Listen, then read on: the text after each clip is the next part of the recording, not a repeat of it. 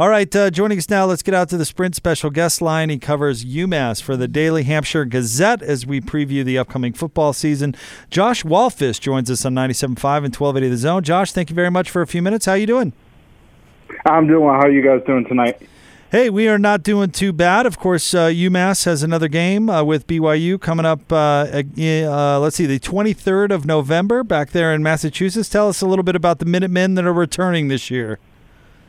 Well, the running joke I have is that you guys probably know as much about UMass football this coming season as I do, because new head coach, new coaching staff entirely, and pretty much a brand new roster from what the Cougars saw last November at Gillette. UMass has to replace its entire backfield, starting with losing both senior quarterbacks from last year, Andrew Ford and Ross Comas.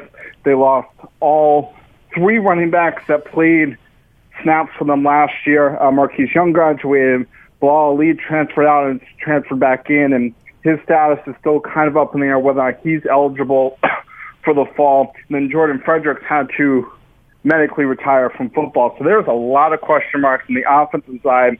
On the defensive side, same thing. They do return cornerback Isaiah Rogers, who is someone that is slowly started to gain a little bit of traction in the NFL draft community heading into next season. But otherwise, all their leading tacklers are gone. They have to replace three starters on the secondary. So there are a lot of questions about the Minutemen after the spring, and Walt Bell, the new coach, rightly so, kept a lot of things close to the vest during the spring. And even though we had access to practice to kind of watch them, there really weren't many questions answered outside the fact that UMass is going to really try to speed up the pace offensively. They're going to really try to almost double the pace they had last season. And last season, they still were a pretty quick offense under Mark Whipple. BYU and UMass played last year. We talked about that. Close game at halftime. BYU was up just 4 points, I think, at the half, and then pulled away in the third quarter.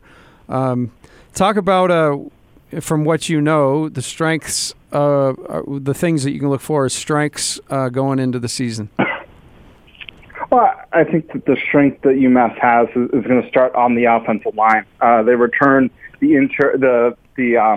return both starting tackles, which is key. They have a lot of experience on the inside of that offensive line in terms of the game. So it's not necessarily the starts, but UMass was rolling 7-8 offensive linemen deep at most of last season.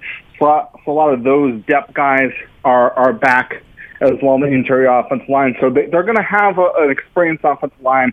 And then the receiving core is so young but so talented. This is something that last year Andy Isabella rightfully so gained a lot of attention for the numbers he was putting up. But you looked at some of the younger guys that were coming up behind him, a guy like Zach Simon in his redshirt freshman season. Sam Emilus was a freshman last year. Those two really took a step forward at the end of last season once they started to kind of get more comfortable in the offense and really took a lot of pressure off of Andy Isabella. And now those are the two of the guys are really going to kind of expected to step up along with Sadiq Palmer, who was the number 2 receiver last year, who's now their top receiver as a senior.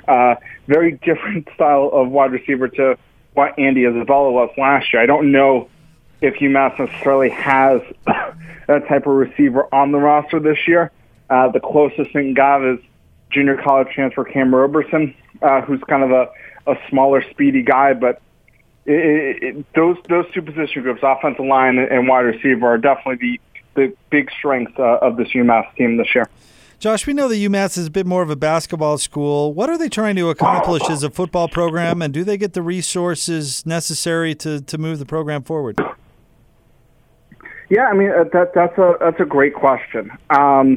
They really thought that Mark Whipple was going to be able to kind of turn the tide for this football program when they brought him back now 5 years ago before the 2014 season. Really, the unfortunate part for UMass football was they got off to a very bad start to their FBS career under Charlie Molnar, the former Notre Dame offensive coordinator. And those 2 seasons really set the program back significantly.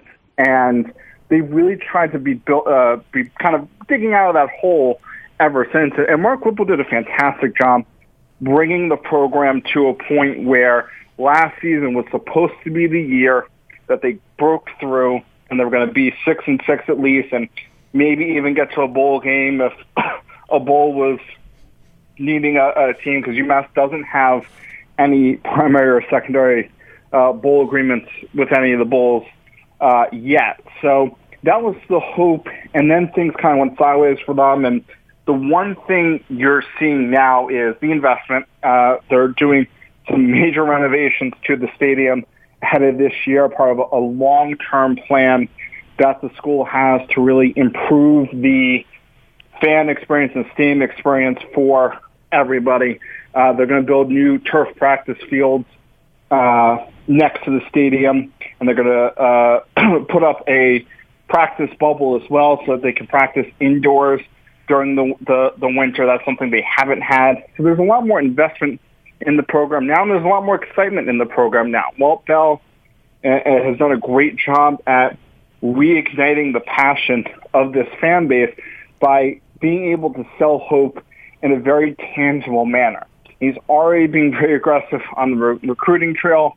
He's already being very aggressive in terms of changing the culture within the program. So there's more investment, and I think more importantly, there's now a vision that everyone can believe in, from the head coach down to the people in the nosebleeds at the top of at the bleachers, and that's something that really hasn't been the case at UMass since the 2006 team that went to the national championship game at the what was then Division I AA level, now the FCS level. So with a new coach, kind of a new mindset, you talked a little bit about the offense and the defense. I'm a big special teams guy. Any idea what the special teams looks like? They got a kicker, they got a punter. I mean, this game is 5 months out. Let's get deep into this thing. Yeah, it's funny because BYU is in probably the most enviable position of having 11 full games of tape to watch on this UMass team before they actually play. I've been talking to some of the coaches that UMass is playing, and they all kind of say that same thing of the later you play this team in the season, maybe it's a bit more of an advantage because you know kind of what to expect from them. And when I look at the special teams, that's always been the Achilles heel for UMass. You ask any UMass fan about kickers, and they'll have a 5-hour presentation ready for you on all the horrors of the kicking game that has wrought upon UMass in recent years. They have, I think the guy that's going to end up winning the job for them is Cooper Garcia, who really kind of separated himself with his consistency at the end of last season. But again, this is one of those things that Mark Whipple never really determined who the starter was. It's still an open competition, really, between Cooper Garcia and Mike Caggiano in the kicking game. But Cooper Garcia kind of really impressed me last year with his consistency and the fact that he really didn't have any bad kicks. Mike Caggiano had a couple of kicks that you kind of sat there and you're like, I don't know where that came from. He's the type of kicker that will hit from 40 yards and it's pure straight, and then he'll try a 27-yard field goal and he'll just knock it off the right upright. And you're like, don't know where that type of kick came from.